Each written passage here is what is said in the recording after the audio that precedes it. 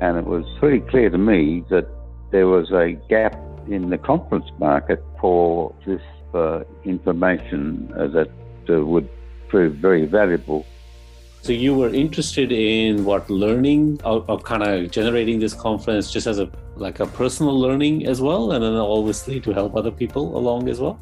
Certainly, but I think primarily to be able to spread the word throughout the exploration community about the new discoveries that were being made, ultimately, not only in Australia, but throughout the world.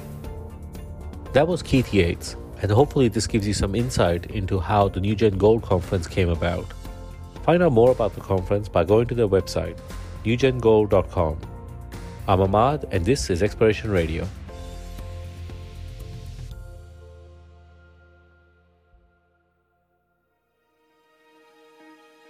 This episode of Exploration Radio has been made possible by the support of the Minerals Council of Australia.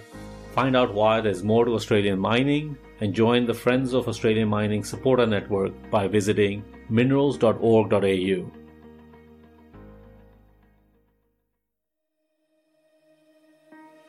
This episode of the Exploration Radio podcast was also sponsored by the AIG, the Australian Institute of Geoscientists.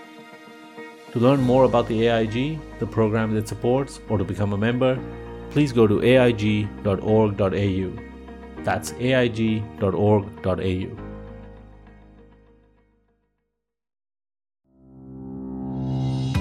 Much of the mining industry is made up of technical people: geologists, mining engineers, metallurgists.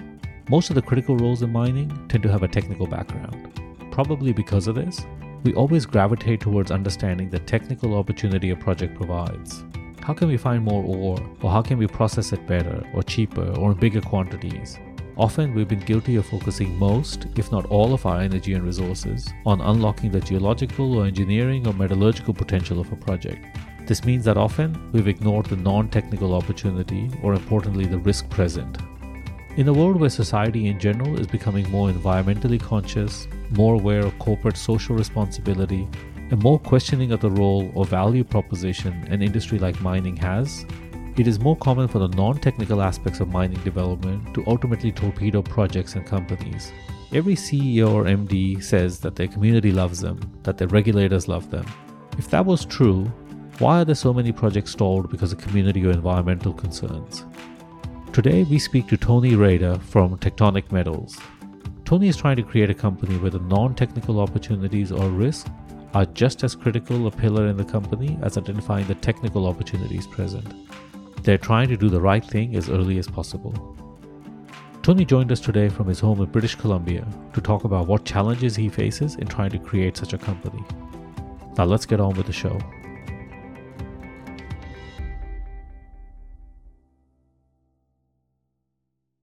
So Tony, welcome to Exploration Radio. Thank you for having me, Ahmed. So Tony, just to start off with, can you give us a little bit of background about yourself and how you got to where you are right now?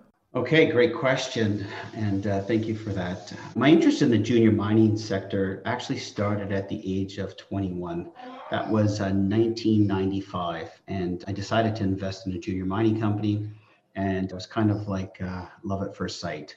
I actually made some money, and then I got perhaps a little bit overly aggressive and started to actually take it much more seriously and invest a lot more money, as much as a 21-year-old could possibly have.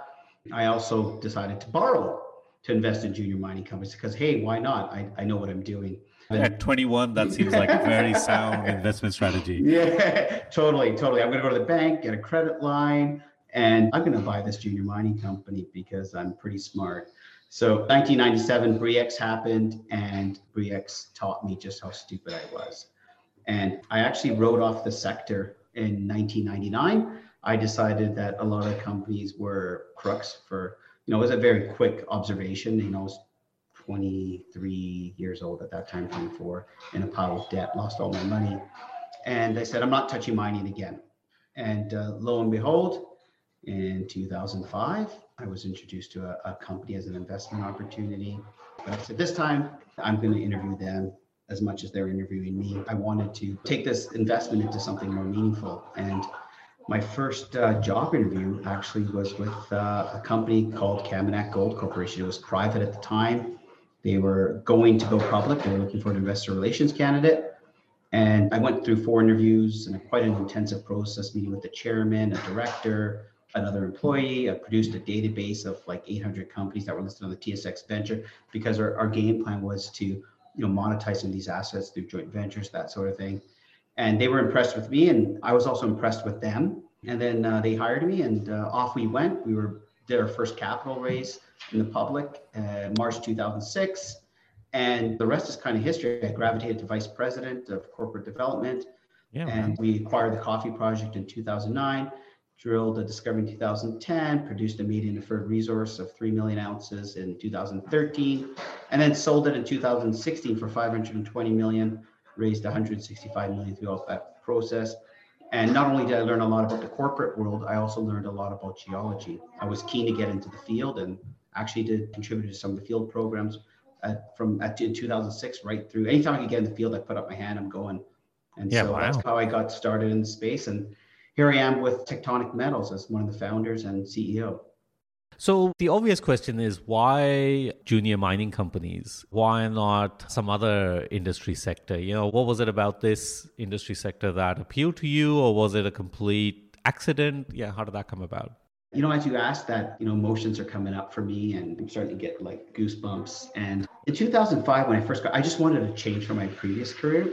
And I like the whole concept of the challenge of trying to find something. If you know me at all, I like challenges, and the harder they are, the more I'm drawn to them. And I thought mining was, or at least mineral discovery, is the chances for success are quite slim. The norm is to fail. That really drew me, that it's an uphill battle, it's completely hard. And then when I got into the geology side of things, on the corporate side, the company raising capital, then on the geology side of things, it's very challenging. But that challenge really invigorated me. And the people I worked with, the chairman of Kaminak, the CEO of Kaminak, they inspired me, and I inspired them. So why junior mining? It's bloody damn hard. It's not for the faint of heart. I learned that through investing, that it's not easy. And it's really all about the people. And there's so many awesome things about the junior mining space that perhaps a lot of investors don't get to experience. And it's the people. And it's not just within the organization. I got to meet like several billionaires in our space, billionaires outside of our space. I also got to meet, on the flip side, the local communities, some of the indigenous people. They fascinated me. I got to meet government officials. I was invited into parliament in the Yukon to sit on an assembly. All these different things coming at me, and this exposure at the average Joe that decided to put $10,000 in stock, to a portfolio manager that's managing 600 million, decided to make Kaminak his core holding, to the local indigenous person that actually gave me some memorabilia that they actually made on site and invited me back to their communities, the local student that we hired and now turned into a environmental manager. It's all those different things that I don't know if you'd get exposure to that in an office job. And so all that combined just really makes junior mining awesome. The sad thing is, a lot of people only hear about the negative stories, so they don't really see what's behind the curtain. And the things that perhaps don't get your share price, up 20%, but actually make a huge difference. And so it's kind of all those things combined. Gold is my bailiwick. I do fancy copper as well, but the allure of the yellow metal. Prior to joining Kaminak, I actually worked for my father, and I started a jewelry company. We were distributing high-end jewelry out of Italy, so there was still a gold connection to some extent. So those are some of the reasons why junior mining. Yeah, okay. And so if you cast your mind back to when, you're looking for all these companies, what was it about Kaminak that sold you on that company? So first of all, it was in its infancy. So it was private. The CEO was the first hire. I was the second hire. So I liked the concept of just getting just being involved at the ground floor. And I also liked that it was small enough that your decisions and your actions can actually have a huge impact to the strategy side of things and the development of this company. With 2 people at the helm, we hired our chief geologist, was the third person we hired. And it's so meaningful. We were like, okay, what do you want to do today? Or what do you want to do this week? Or what's the plan for this year? That made it really awesome. And it comes down again to the people. I'm best friends with the CEO. I became best friends with the chief geologist, dear friends with the chairman as well. And so we had this really solid group. And I loved that science ruled the shop. It wasn't the CEO at that time. He had a PhD in economic geology. He was not a marketing guy. He wasn't a corporate guy. This was his first role as a CEO. His background is science and geology, and that's what drove us. So I was like, you know what? I believe in this gentleman. I like his skill set and his background. Even though I was coming in a marketing role, I didn't want to work for a marketing person. I wanted to work with actually a mine finder. And there was just good chemistry, and there was like Batman and Robin type of scenario where, he had the science and I had this corporate awareness, market awareness. And when the two of us got together, it was magical. We did things that the other people in the company and other groups that were sharing the office with us, other companies that were sharing the office with us, they were like, how the hell are these guys doing this? It's just two guys in a PowerPoint. It was great to actually do something meaningful and watch it being reflected in the share price appreciation, the quality of projects that we were generating, and then the partnerships. Newmont, a few other companies, we started forming JVs, and we were all first timers in this. Even our chief geologist was his first public role. Yeah, so wow. Was awesome. Yeah. Was it hard for you to sell yourself to get that role to some degree because you didn't have a pedigree of doing this type of work, like in the industry or maybe even that role per se? Yeah, and that's what kept me away. It's like, I'm never going to get in here. And then one interview went really well. And the gentleman that did the interview, he actually asked me, he goes, okay, what do you think about putting together a comprehensive database of all the junior mining companies on the TSX Venture? I'm like, oh, okay. How many companies are there? He goes, I don't know, about 1,200 at that time or something. It's like, okay, yeah, I could do that. He goes, how much time do you need? I go, I don't know. I go, so you wanted to like commodity focus, region, projects, like build this database. I'm like, okay, and this was the rationale for it. So like, I don't know. He goes, I'll give you 4 weeks. How much do you want? I go, give me $15 an hour, 4 weeks. And I did it in 2 weeks. There, I presented it to him. He's like, wow, it was this, like, you did this really well. So I got paid, not a crazy amount for it. And then, so I think they saw perhaps something different in me, I would like to say. Like, there was a bit of tenacity. I was quite humble. To be honest with you, maybe it was the price point. They actually asked me, what do you want to get paid? And I'm like, that's a loaded question. This is like, and the director actually said, I know, but you have to answer when you want to get paid. And I said, this was in 2005. I'm like, give me $40,000. And he goes, $40,000? He goes, hell no. I'm like, oh. He goes, we'll give you 48. So I got hired for $48,000 in 2005. So maybe I was just a cheap employee. Yeah, that's right. Man, you negotiated hard there, Jay. I wanted, the group was so respected. I really wanted to get my foot in the door. And so I was willing to do, pretty much anything. Yeah, no, I think the reason why I asked that question is that I think maybe as an industry, sometimes we want people with a pedigree, but I think maybe, and I'm trying to put myself in the Kamenak guy's shoes at that point. Maybe what they saw is your ability to do things, and then you can kind of learn along the process. You weren't a finished product, but you could become that during your time with the company. And I think that's something that sometimes stops people from trying to get people from outside of the company. They go, well, they don't have a pedigree. But I'm not sure if that's that important or not. I mean, I think you're a good example of the fact that it wasn't that important. Yeah, true story. Another true story here. It is something that is in the back of my mind, to the point where I actually thought about finishing my degree, because I'm about 1.5 years away. And my actions did the talking, so much so that other directors were saying, who's this Tony guy? Because I was like first one in the office, last one to leave. And like, I was getting the meetings. I was like building relationships with really high quality people that they never really penetrated before. And that was impressive. But I distinctly recall my CEO giving a presentation, and he has the PowerPoint slide with the team. And so he had all the board members, and then there was me. And everyone, there was probably between there was probably about 7 or 8 names. I was the only one that didn't have credentials after my name. He looked at me and he goes, man, can't we put something next to your name? I was actually kind of like saddened. I'm like, listen, this is who I am. He goes, everybody's got something except for you. And he's like, I'm going to see if I can get you a PGO status. I go, well, I'm not a PGO. He goes, well, we'll try. Right. So it did also cross his mind that how it would look. But, once you became an officer or vice president of the company, which I did, it alleviated sort of any of that, who's this guy? And then I think nowadays, the pressure to have credentials and that sort of pedigree, I think people are more open to it. Do you think like sometimes we look at it almost like it's like your ticket at the table? It's like, oh, this person has this like tag or badge or whatever it is. And it's like, oh yeah, they can have a seat at the table. Whereas I think sometimes we might miss candidates that might have that skill set, but just don't have that badge essentially. Yeah, I totally agree with that. I mean, I was hired when I became a VP, I was hiring investor relations underneath me. This one guy had 2 degrees. So his boss had zero. He had a master's and a CFA. I'm like, holy, and he goes, so what kind of degree do you have? I'm like, nothing. I go, no, but I'm hiring you.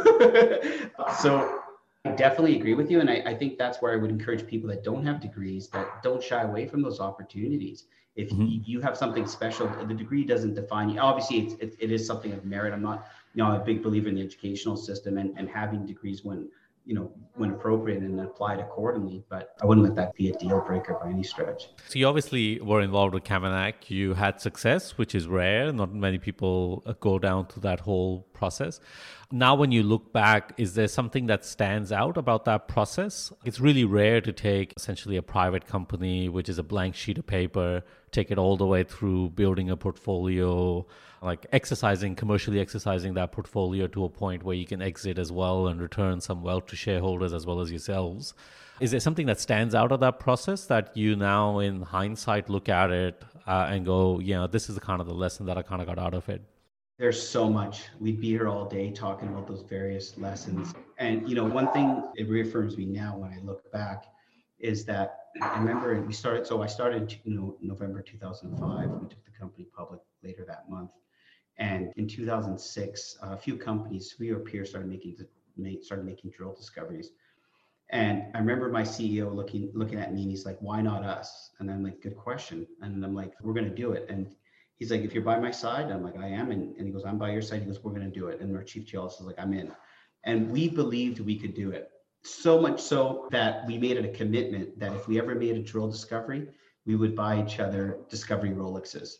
And so that was in the end of 2006. Yeah. I know. I'm the CEO, again, a scientist, not really a Rolex kind of guy. We declared it. Well, as long as it's a field-worthy version of a Rolex, right? That can kind of take a few hits. Yeah, that was something we declared. And I remember also in like 08, I think it was 07 or 08, they're really on discovery. Like, damn, like this is a great discovery, man. We got to do this. Because every time the drill goes into the field, you're like, okay, this could be this, it could be the year. During that process, I actually had a few job offers tempting me to leave Kamenak. They were quite compelling offers. One was working for a billionaire. Another one was inheriting an investment advisor's book. Another one was for another company. And guess what? They all offered me more of a salary. And I sat down with my wife at that time, and she was encouraging me to leave. And she was like, this is game changing. Like, your salary's going to double, this, that, blah, blah. And I'm like, you know what? I believe we can do it. And she's like, you've been saying that for 3-4 years. Everybody says that. Of course you believe you can do it. Why would you do it if you didn't believe you could do it? I'm like, I just know we're going to do it. I know we're going to do it. When I look back, things that stand out is the belief that you actually can do it. Because if I say this to my kids, if you don't think you can do it, how's that coach going to think that you can make the top tier team, right? And, if you don't think you can make a drill discovery, I got to go walk into a portfolio manager's office and say, hey, we're the next best thing since sliced bread and this target we're going to hit on. You've got to have conviction, but more so underneath that is belief that you actually can pull it off. Mm-hmm. And, Mother Nature is very fickle and she humbles you very quickly. So you have to respect her at all times. But I truly believe that I can do this. And in 2011, we made the drill discovery at Coffee at 2010. In 2011, we were at a conference we decided to take the technical team to an investment conference. And one of our chief senior geologists said, well, you'll never do this again. And I was like, my CEO pounded his fist on the table. I'm like, oh, we're going to do it again. Don't worry about that. He's like, no one's ever done it. People, the whole career, no one's ever done it. I'm like, okay. So I bet him $1,000 in 2011 that I would do it within, I think it was 2012, I believe, in 10 years. So you could count our drill discovery at Tectonic as that coming to fruition. But, again, I just say this because of that conviction. And there's, like I said, there's many more lessons when I look back. Things like 2008, the subprime fiasco, our market capitalization deteriorated from like 50 million, 60 million. Again, this was pre-Coffee acquisition and discovery, all the way down to like $6-10 million. Things just got destroyed. And still believing in yourself when you're facing adversity and sort of like the economic climate, the situation, those are pretty tough times. And there's other times when you're actually out in the field and learning about the challenges, and even with the communities, walking into an area where there hasn't been good relationships in the past with companies, and trying to walk in there and say, okay, hey, my name is Tony, this is what I'm about, and not get shunned, right out the door, right? Yeah, I love every experience. It's nice that you mentioned the bad times, because I think it's good to have belief, but belief sometimes doesn't butter your toast at all the time. So, and I think there's the reality of the fact that you have to kind of ride out these ups and downs as well of being a publicly listed company that really relies on investor funds to do what you want to do. Yeah, to that point, when I judge a company like I'm investing in, I actually kind of ask them about how do they fare in the worst of times, because that's actually what defines you. In a bull market, when gold's $2,000, oh, look what I did. I got my market cap up to 50 million. Let's say you do it in 08. Let's say you do it in 2002, the tech crash. Let's say you do it in 97, 98 with the Bre-X crash. Let's say you do it in 2013 when gold pummeled $400 in one day. Those are trying times that separate the true leaders, the true teams from the rest. And I recall in 2014, we produced a preliminary economic assessment at the Coffee Gold Project, very robust, high IRR. We brought in Ross Beatty, Lucas Lundin, two well-known billionaires and mining investors. We brought them in at the same time to invest with us. And guess what? Our share price went down.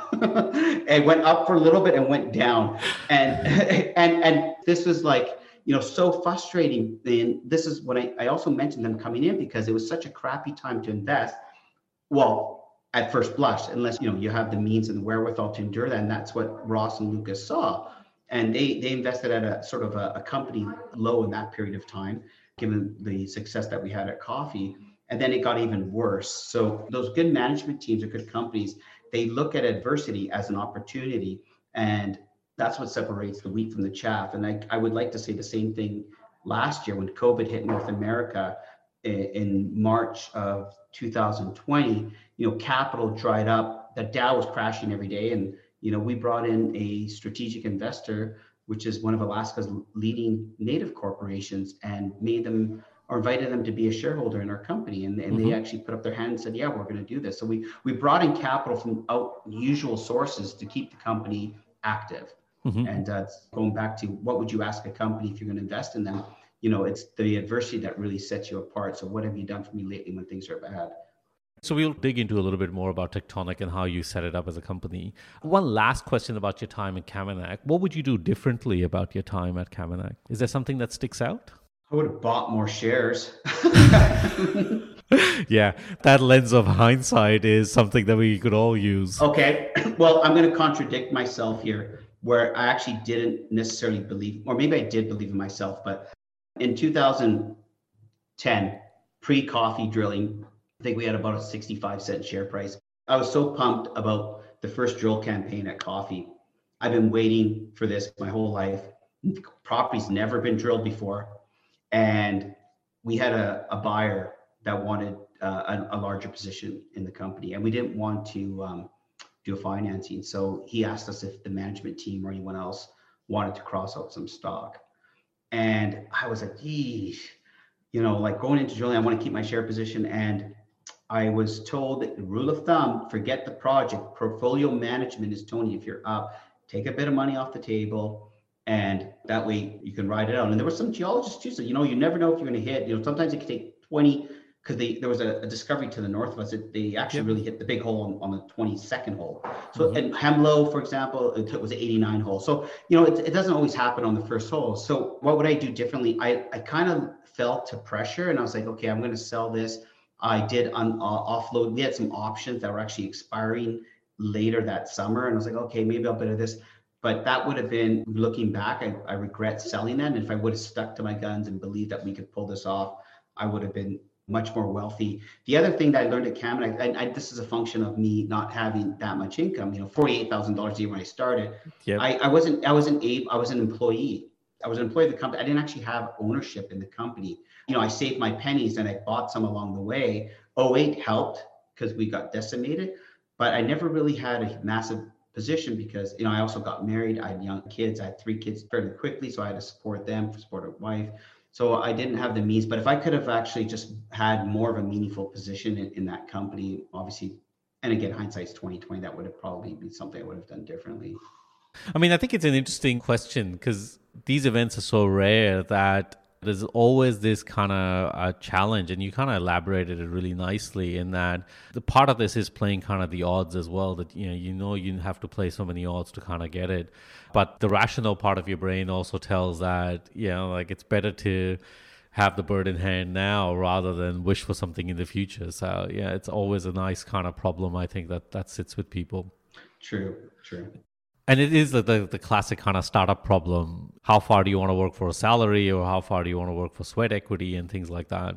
Yeah, exactly. And this go around Tectonic, I'm the largest shareholder. I made sure that I had a meaningful position, but also that, that I'm fully vested in every which way. So do you think when you start a company like this, do you think it's important to incentivize people with that kind of position in the company so they have a little bit of skin in the game? Yes, I totally do. And it's not like always the case, but if you're playing a pickup game of basketball or whatever your sport is, as soon as someone says I play $5 a game, it changes the dynamic, right? Yeah. And I like to see my team, my employees actually have a vested interest. And that being said, though, at Kaminak, I didn't have a large land position, and I didn't have a large share position in the company, but I was still all in. Mm-hmm. And hence I was the longest serving employee of that company. So I never had the high salary. I never had the biggest share position. I bought all my shares. I didn't get any free shares, no sweat equity from I bought my shares. I had options that came down the road, but I'm thinking out loud here, how important is that? I think investors like to see that. If they see a PowerPoint slide, or they go on your website and it says, management only owns 4% of the company. And the first question is like, why? Even as a director, I do believe that share ownership is important, and some companies such as Barrick and others, they actually make it mandatory, right? Like a certain amount of salary has to. I think that's a great way of doing it. You have to understand though, like junior mining companies are also, we don't have big deep pockets. Some of the employees, like you're starting out, this might be your first gig, right? Everyone has other obligations. Yeah, that's right. It's important. It's not a deal breaker, but I definitely think ownership is important and meaningful, because that it's a different level of commitment when an employee or an officer says, you know what, I'm going to invest $50,000, $100,000 or whatever it may be, anything. You just upped your commitment level. So let's talk about Tectonic. So this is the company that is now your vehicle that you're leading. So one of the reasons why this interview came across, and you guys have done a really good job of kind of marketing Tectonic to investors and to the broader industry, in that you have taken this kind of, like the ESG or the community side of things and the environmental side of things really, really seriously as a key part of your ethos at Tectonic. Why is that the case? Why did you think it needed to be such a significant pillar of Tectonic? Because it is rare to have a junior company that focuses so much on that kind of side of things at its initiation anyways. I would ask, don't you find it odd that it's not? I think it's massively odd that it isn't. We'll kind of get into this, but I always think that how many times do we hear of companies that have a discovery and do all this great work, and then it gets stalled because they didn't appropriately handle the community side of things, or they didn't appropriately handle the development side of things, et cetera, et cetera. So I do find it interesting that it's not identified as a risk for junior companies at the start. Yes. Yeah. You asked me, why is it such a pillar? And my answer is because it's the right thing to do. It's shocking that we're even having this conversation in many ways. Yes, there's some challenges, and sometimes you have finite capital, finite time, but for us, it's the right thing to do. And it comes down to respect. And if you go into a community and you're going to do work there and you're not going to go introduce yourself, you're shooting yourself in the foot. And that's because people, again, generally speaking, but a lot of the people prior to me, there was this adversity or fear. They're operating, don't tell them we're here, don't do this, because they might kibosh the project. They go in there with the mindset already, this preconceived bias that they're out to get you. My approach is that we're humans, we're good people, and let's go talk to them. Let's not assume anything. Let's go see if they want us there.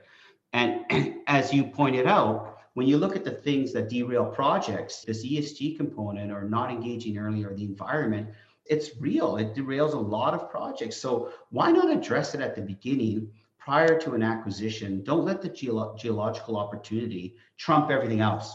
I don't care about anything else. There's a deposit there. We got to go get it. I don't care that there's a protected national forest. We're going to do it. I was pitched by this company to amalgamate with them.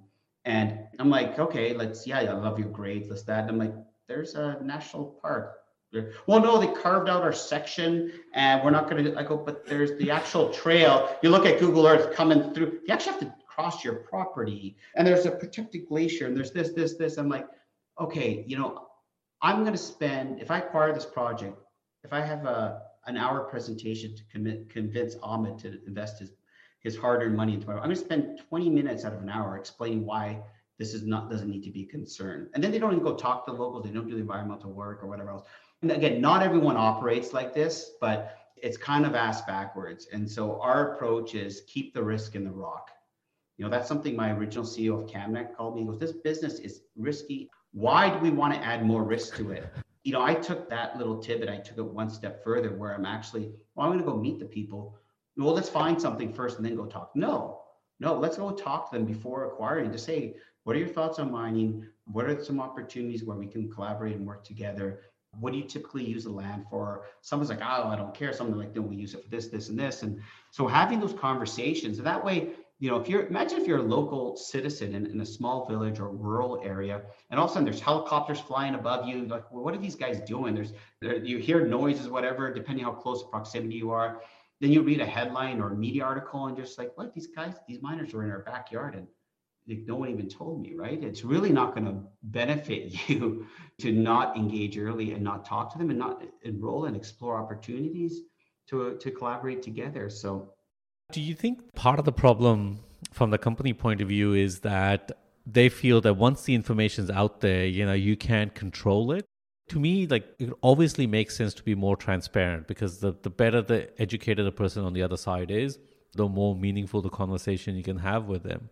But do you think part of that is that we got to control information? Because if we don't have control of information, it can blow up and then we're a prisoner to that perspective that people take on that. I think you're totally right. I think it comes down to, I don't know who came up with this, but it's something I say, you make your decisions either based on fear or love. And operating out of fear is never a good thing.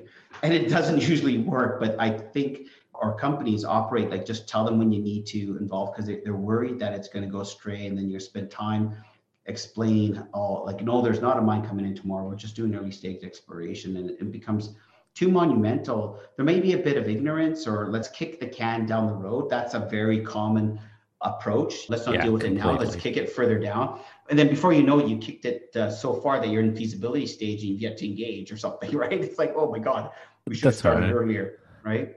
This point that you're making, what I found really interesting is that reading through Tectonic, you kind of been quite open about the fact that you put this, community side of things right up even to the stage of when you were acquiring projects. If you couldn't see a line aside from a community engagement point of view, then you weren't going to go after certain projects because there was a risk that you guys identified, which I think is really brave of you guys to actually kind of do that in that sense, because like you said, you are mitigating a risk right away in that sense. Mm-hmm. And thank you for those kind words. And again, it's where we don't let the geological opportunity trump or blind us to everything else. Because again, you're investing shareholder money, your money, into these projects when you know there's going to be a red flag at this point in time. So people are like, well, I can make it work for the next 5-10 years and then I'll figure it out. We were like, a collaborative approach is the best approach. And it's the right thing to do. I was speaking to a very important person in one of the jurisdictions we operate in. We were observing a project that is now facing some serious NGO activity, environmental backlash, local community backlash. And this is a significant deposit of economic size and worth. And, I said to them, I don't know the full history of this project, but I wonder if this company spoke to them prior to acquiring this project. Did they do an assessment based on the risk reward of the opportunity versus the potential reward, or they just ignore that? Did they engage with them early on, work collaboratively to figure out, listen to them and say, okay, what's important to you? And then that can actually steer your exploration efforts. How about if they made them a shareholder, like the local community, made them a shareholder in the company at the beginning, where they actually had an equity participation? You think that, and he's like, all these things probably would have changed the scope of where that project is today. Because once you're in that big mess, you can't reverse it. You can to some extent, but you're spending more time unraveling the mess that you created. And maybe the decision is you shouldn't have been there to begin with. As an opportunist, an explorationist, and I've looked at some pretty awesome projects in some sensitive areas, and I will not go there. And it's like turning a blind eye because you're like letting the geological opportunity trump everything. And then you act all surprised, like, oh my gosh, they're so against us. Well, gee, you only have like the world's #1 protected area here, or you don't only have this, whether if you're in Africa with the artisanal, oh, you only just went in there and just ripped it all apart. And now you want them all to leave, and their economic wealth you're going to take from them, like their means of economic wealth is now gone. And everyone's like, oh my gosh, they're so unreasonable, the locals.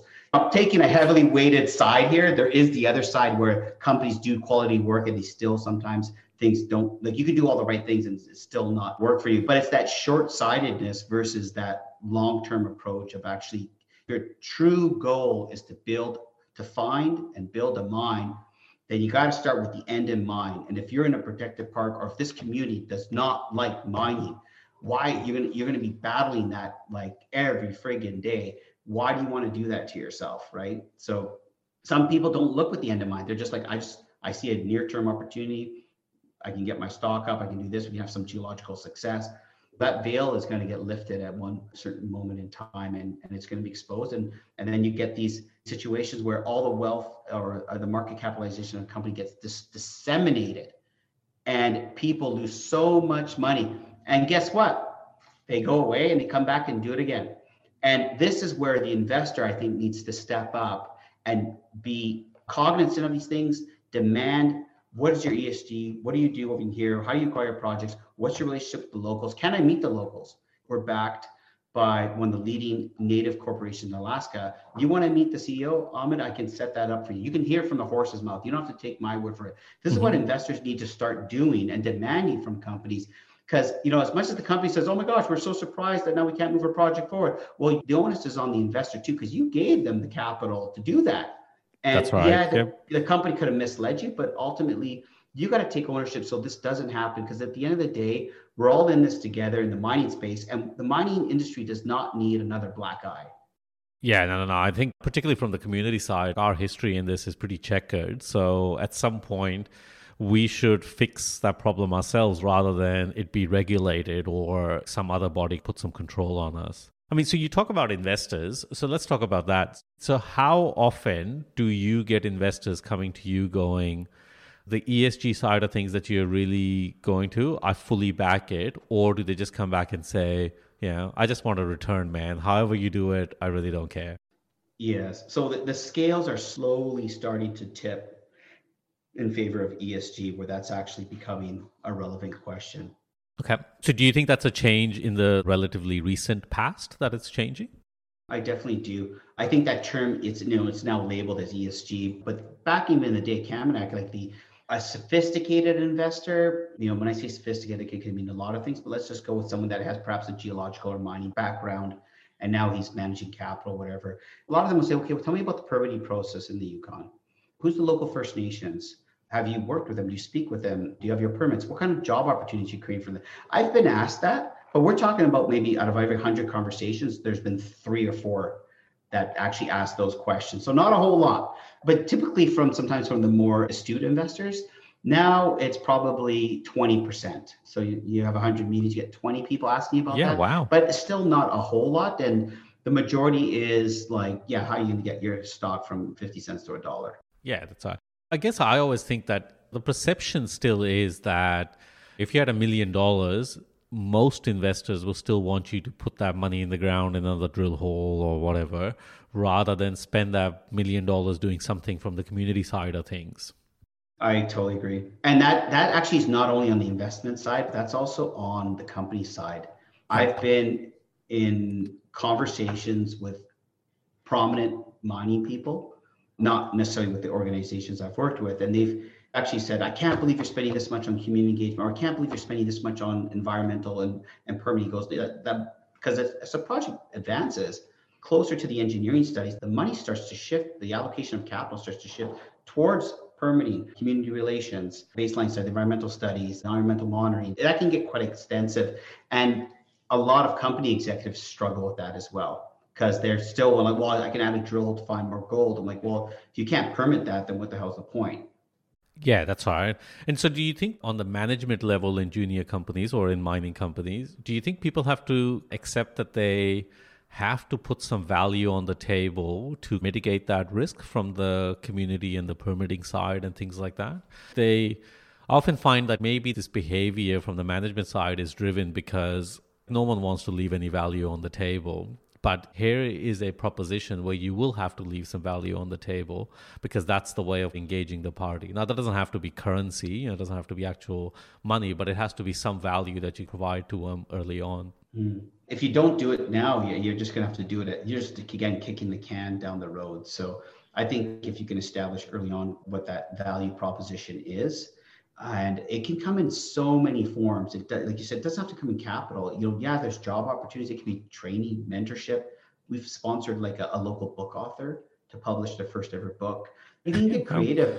Actually, and it was we had a memo and it was awesome. An artist that was looking to create more artwork for sale. So we got them off the ground. We've sponsored like a little mini music festival, large music festival. Like there's ways to get into the community and create value. You just have to find out what's meaningful to them. They might not even want your help, or they might not even need help. Right? Like, we're fine the way it is. Okay, great. We even talked about preserving the native tongue because they're losing a bit of that with the younger generation moving away. So like, let's create a book with elder commentary and stories from the elders and have these sessions, and we'll be part of it where you can speak with the elders and this. So there's so many ways to create value. You just have to be open to exploring that with the person. Going back to the management team, if you're acquiring a project, it's going to cost you X. Well, we'll acquire it. We'll do the first year, depending what stage it's at, but let's assume it's an early stage program. Well, we're not going to do baseline work, because we want to know if we have something. Why are we going to collect baseline? We're okay, so we put that on a shelf till we make a drill discovery. Then we got to backtrack because you got to get weather information, baseline water studies, to make sure all that sort of. So there is a sweet spot when you're supposed to do that, and you don't have to backdate that. And then also with the community involvement, when do you get them involved, right? And so I don't see it as an issue, or I see it as an opportunity to start early and say, okay, this is what we're going to do this year. We want to work where it's obviously, if it's your territory, your traditional territory, we were going to be in the area. What are your thoughts on this? Are you open to it? And make it all part of the acquisition process. And then there's a constant dialogue on, okay, let's work together. If I need, whatever type of workforce I need, or I need supplies, groceries, an expediter.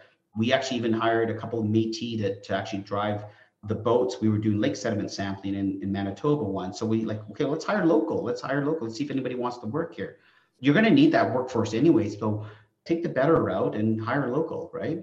Mm-hmm. So one other question I have around the investor side is, do you think that you kind of have two groups of investors if you go down this path where you have a focus on sharing value with the community? Let's take Tectonic, your company, for example, where you have one of the largest community kind of landholders in Alaska as part of your share registry.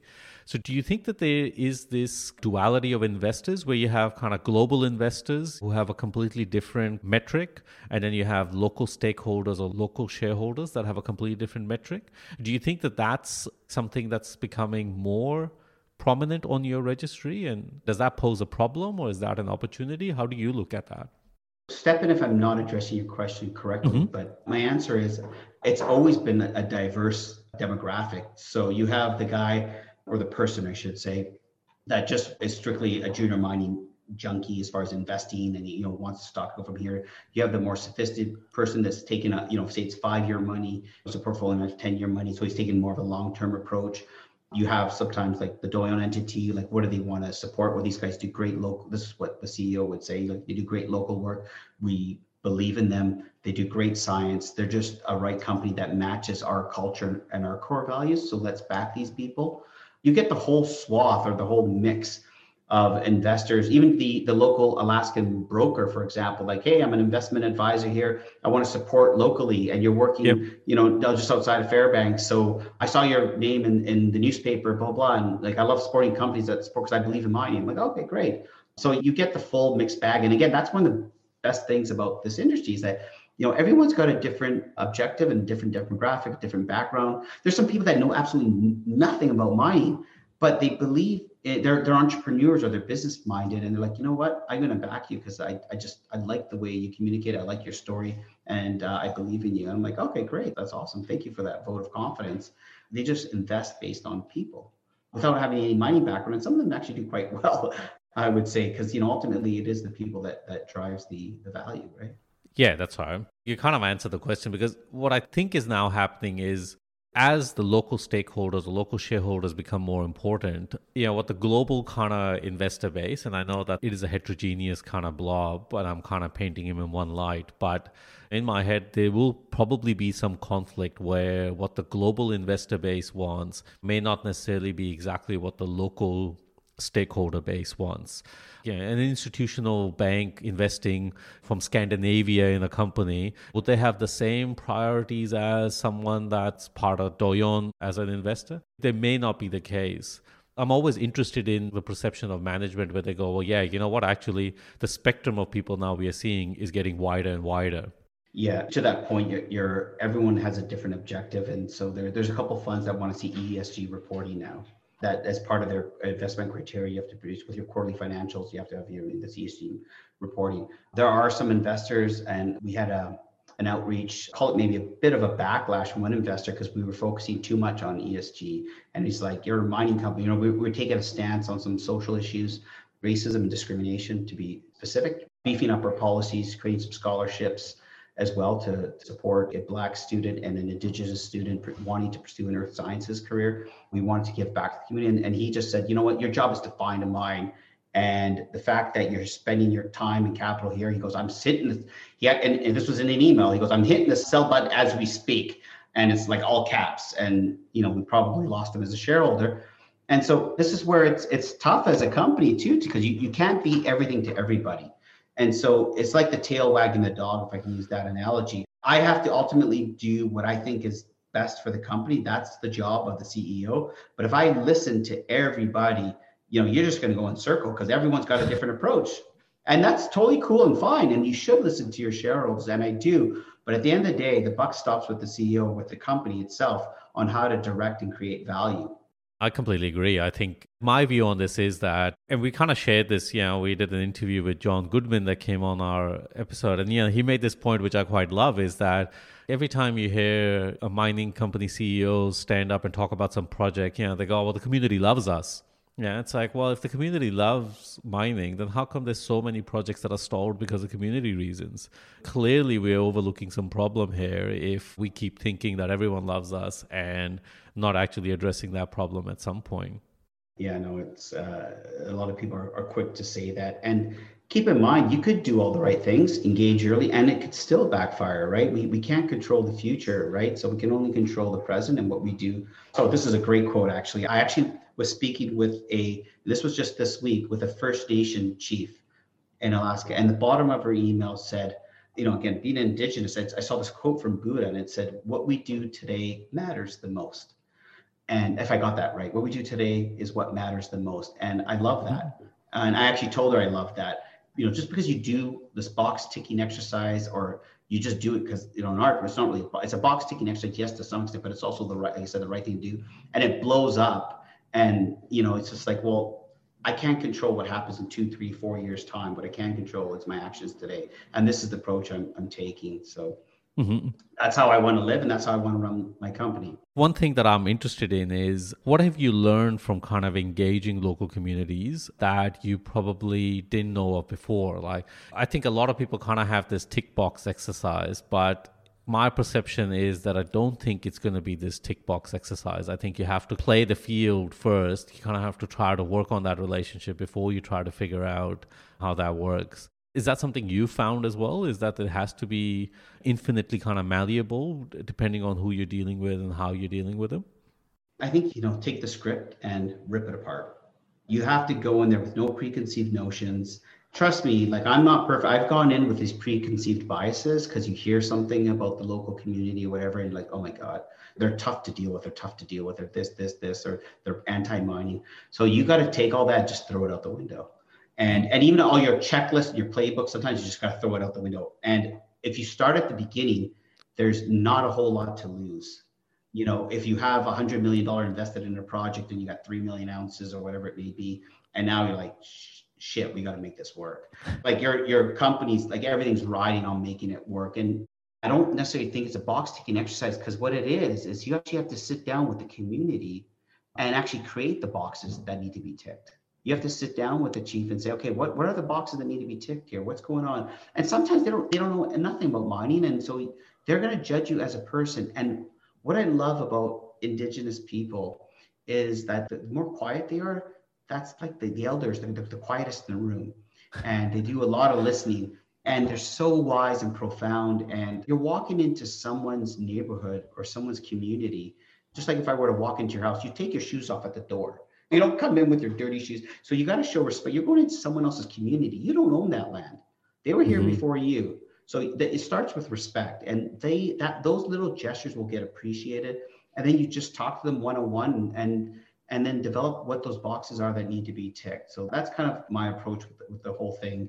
The playbooks kind of work, but at the same time, they don't work. And I think the more authentic you are, especially with the local community, they could smell trouble or smell someone that's inauthentic pretty quickly. I listened to the interview that you and Aaron did, who's, I think, from Doyon for PDAC. And he had this comment, which I absolutely love. He just said that when you're trying to do anything with community, like engagement, he's like, you just have to be brave. He's like, you're going to get things wrong and you're going to get some things right. And sometimes we'll get things wrong and hopefully we'll get things right. And I really like that kind of perspective that they are looking for people to be brave, to come and put themselves out there. Yeah, and his comment was exactly that. He's like, don't worry about making mistakes because we're going to make them together and that's going to be better than you just making them kind of by yourself. I recall that. And I think that's so profound. It's at first blush, it's a simple message, but it's so profound because I've said something similar in a community where it's like, we might not get it right, but we're going to be accountable. And, I don't expect a free handout. What I would love is the opportunity for me to prove what we can do and that we're going to follow through on our word. We're going to execute. And when we make mistakes, we'll clean it up. We'll make it right. That's just being human. And I love that perspective because I think in the world we live in now, where we try to mitigate all risk possible for infinity, I think it's a good reminder to the fact that some things are uncontrollable forever. Like they're controllable for a short period of time, or they might be controllable for a long period of time. But in the end, you can't control every risk that's attached to things like this.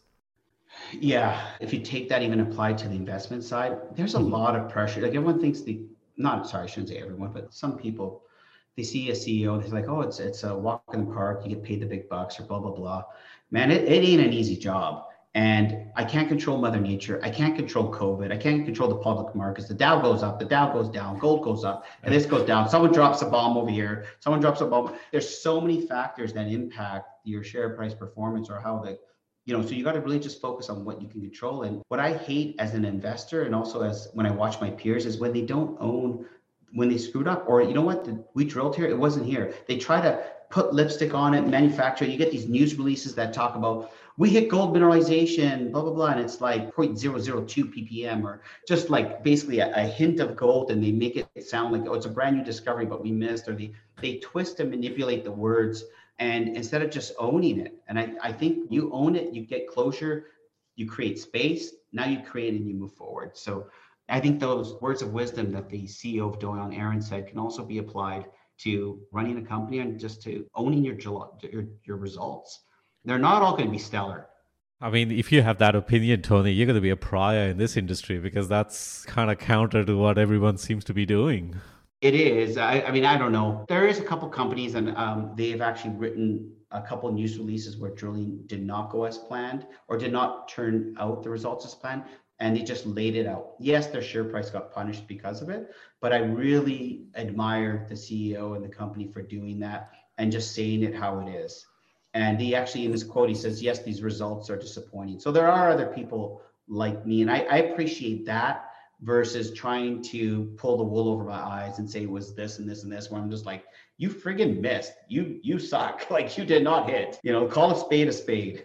I guess in that vein, this is more of a personal question. Do you find that people come to you and just say, your strategy is wrong, man? You can't be this transparent to people because you're just going to get shellacked on a day-to-day basis. Do you personally find that people come to you and say, you got it all wrong? I haven't had that happen at Tectonic. I have had that happen at Kaminak in certain regards in how we did some of our work or some of our marketing. Actually, no, I've had that in Tectonic as far as our market, but but not to the full extent. Like, being transparent has worked against you. A lot of people, when they're pissed off, they hit the sell button, they go away. They might call and rant. Usually they rant when they own shares, because once you sell, it's kind of like history, you move on, right? So if anybody rants, that means they care. That's the way you got to look at it, because you wouldn't rant about something you didn't own. Yeah, no, that's right. I guess I'm quite interested in this fact because the perception seems to be that in kind of the junior market is that you should never put out any information unless it's positive. You should only put out positive information. We've kind of talked about this topic a few times on our show. And I just think that, wouldn't it be nice if we wanted investors to be more educated? So wouldn't we put out more reasonable information or more transparent information? Wouldn't that be a good thing? And wouldn't that make our investor base more educated about us? So it doesn't feel like this kind of, we're like, trying to hose as much money out of them as we can and do whatever we want with it and then move on. Yeah. Have you ever, I'm sure you have, but you go to a mineral conference and, everyone's, pick your conference of choice, but every company's got like a presentation, 15 minutes. There's like one every 15 minutes, right? I dare you, or if you haven't already, sit through 15 of those, 10 of those. Everyone's going to tell you they got the next biggest gold mine. We're an elephant country. We're this. And it's just the same thing over and over and over again. Everybody's got the best project. It's just like, well, obviously this isn't going to translate to if you have 15 mines. So clearly some of you don't. The reality is probably zero of you do. That's right. Based on statistically speaking. So it's the same playbook over and over again. But this is, as much as we look at the companies that they need to be more transparent and realistic with their language, so on and so forth, the investor needs to take the accountability for this as well, because they're funding this crap. They're also perpetuating the problem as well. And it's on both sides. If companies didn't get money in the traditional ways of promoting or marketing, whatever it is, they would be forced to change their ways. And also investors, they come back and sometimes they give them more capital, right? So it's not an easy gig. And sometimes you truly believe that the results, okay, they weren't exceptional, but they had this. So they actually truly believe what they're saying. And sometimes there's merit. Okay, we didn't hit gold, but there's intense alteration suggesting that there could be, that we did it this way, we did it that way. So you got to kind of pick and choose, but there are clear standouts that completely manipulate the truth to put on to save face, and that's just not welcomed at all. And these companies and these people come back again. They're back at it again with a different different company, and they still get funding. And this is what blows my mind, is like, how are these guys getting funding? They're back at it again with the exact same story. If you wait long enough, the investors typically forget, and then they come back with a new vehicle and repackage it into something else, or the project gets repackaged, right? So I don't think we're ever going to shake that. That's why I think it's up to the investor to be more discriminating and rigorous with their investments and their capital. I completely agree. I think as an investment community, we could drive the incentives for management to change. Maybe like thinking out loud, the issue really is that, kind of retail investors may not have the depth of knowledge to really understand when someone is, telling a good story or telling a bad story. They may not be able to tell companies A, B, C apart. And so to them, they all look the same. But yeah, I completely agree with you. I think as an industry, or I kind of think about it, if you're a management team, surely you have a competitive advantage in kind of behaving differently. If you engage with investors in a different way, surely you would have a competitive advantage in that sense. And I think that's the model you guys are trying to employ at Tectonic. So I think it's a great idea to see how that works. We definitely do. And that's like, and be yourself, be authentic, do it the right way. What I will also add to that, though, is that when these other companies, their share prices are going up, some of our shareholders will be like, well, how come your stock's not up? How come you're not doing this? And like what newsletter guide do you have? You got to get some newsletter writers in your story. And I'm like, okay. And like, sometimes paying them is good. I'm like, because we have a policy, we don't pay for editorial. I'm not paying a newsletter guide write me. Do you know what independent research coverage is? You forgot about the word independent. It's not paid research coverage. And this concept of like sponsored content now about companies is just prolific. It's just completely out of touch, I think. It is, but this is where I'm saying, like, the investors, they're forgetting the morals and ethics. Just get me your share price up, because these companies are doing it. They have, I've been told this is verbatim. They have crappier projects than you, but their share price has gone up 30-40%. Yours is down, and you say you're doing all the right things. So I don't know who to believe. You need to do this, this, and this, right? And I'm just like, I'm not going to sell I'm not going to sell my soul to the devil and go against my morals and ethics just to get my share price up. There's a way to do it. And we believe that it's through proper science and proper ethics. And some people just forego that just to get a higher share price. And this is challenging at times. If that's your ethos, I think it's really refreshing, Tony. If more people behave that way, maybe we would have a little bit more transparency. I mean, I kind of take the view that most public reporting by companies, you can't really use it because most people are just trying to kind of game the system in some way. Like I always ask the question, like how many hostile takeovers do we see in mining? It's pretty rare, or it's basically zero now. That tells you something about the level of public reporting done by most companies. If you're ever trying to do a project acquisition, you sign a CA and you go through their data to try to build your own opinion on stuff like this. As an industry, we probably have a problem in the way that we're kind of putting out information, particularly to investors. Yeah, I don't know what to say. Leave it at that. Yeah, I think it's good. I think, the strategy that you guys are employing, I think it's great. And it's refreshing to hear as well. For whatever knocks you take for it, I think hopefully you continue doing it. I will. So going back to the quality of the company, that's what your board is there, right? So who do you align yourself with? If you align yourselves with these questionable characters, then you're going to feel the exact same pressure from the board. Hey, pay this newsletter. Who cares? Do this. But that's where the quality of your board and your advisory team. And I will say, our board, I obviously have a huge amount of respect for them professionally and also personally. And also a lot of our key shareholders, RCF, Doleon, for example, these companies hold us to pretty high standards here. And that's good because I choose to align ourselves with these people and they're going to hold me accountable. So even if Tony starts to sway just a little bit, they're going to rein me in. Luckily, that hasn't happened because I don't think the be all end all is to get your share price from 20 cents to 30 cents. Those are short-term gains. At the end of the day, you need the goods to back it up. You can play the part, look the part, but at the end of the day, again, that short-term play or the long-term play. Pick which one you want to go for, and long-term typically will yield better results, and obviously you'll maintain your integrity, and you can come back into the space as we have, holding your head up high because you did something meaningful with the investors, with the communities, with the local First Nations. You're respected and wanted to come back. Well said. I think if you all kind of live by that mantra, I think we'll probably be a better industry in that sense. So Tony Rader, we are close to the end of our interview, so I don't want to take too much of your time. So we end our interview with 2 questions, usually at the end. So the first one is, what is something that you think needs to die in mining? Something that we need to get rid of? I think I have a pretty good idea what you're going to say for this. Yeah, which one do I pick? I think what needs to die in mining is the inauthenticity that can be at times rampant. And when I say inauthenticity, I mean, we talked about paid coverage, paid newsletter coverage, and then telling, that the company's this, or the inauthenticity, how you report your results, pretending or making it look better when it actually isn't. The inauthenticity, how you approach communities with this bias or inauthentic view on how it's going to look. At the end of the day, I do tell the communities, listen, we're not building a playground. It's a hole in the ground. I can't hide that. And then don't say that, this. No, this is what it is. But there's a place for metals. It's part of our lives. There's a need for it. And it can be done responsibly and ethically. And it can also be done in harmony with the environment to a certain extent. And if there's an opportunity with the locals to benefit that or play a role in that, it comes down to, again, do you want to be part of this? There's risks associated with everything. So you have to be comfortable with those risks. So that's kind of, I think, the inauthenticity, marketing, First Nations, local community engage, all those things I've said, I think what needs to die in our space. Well said. So conversely, what is something that you think we need to maintain in mining at all cost? Something that's fundamental to our DNA and we shouldn't forget? Well, I'm going to go with what first came into my mind, and that's integrity.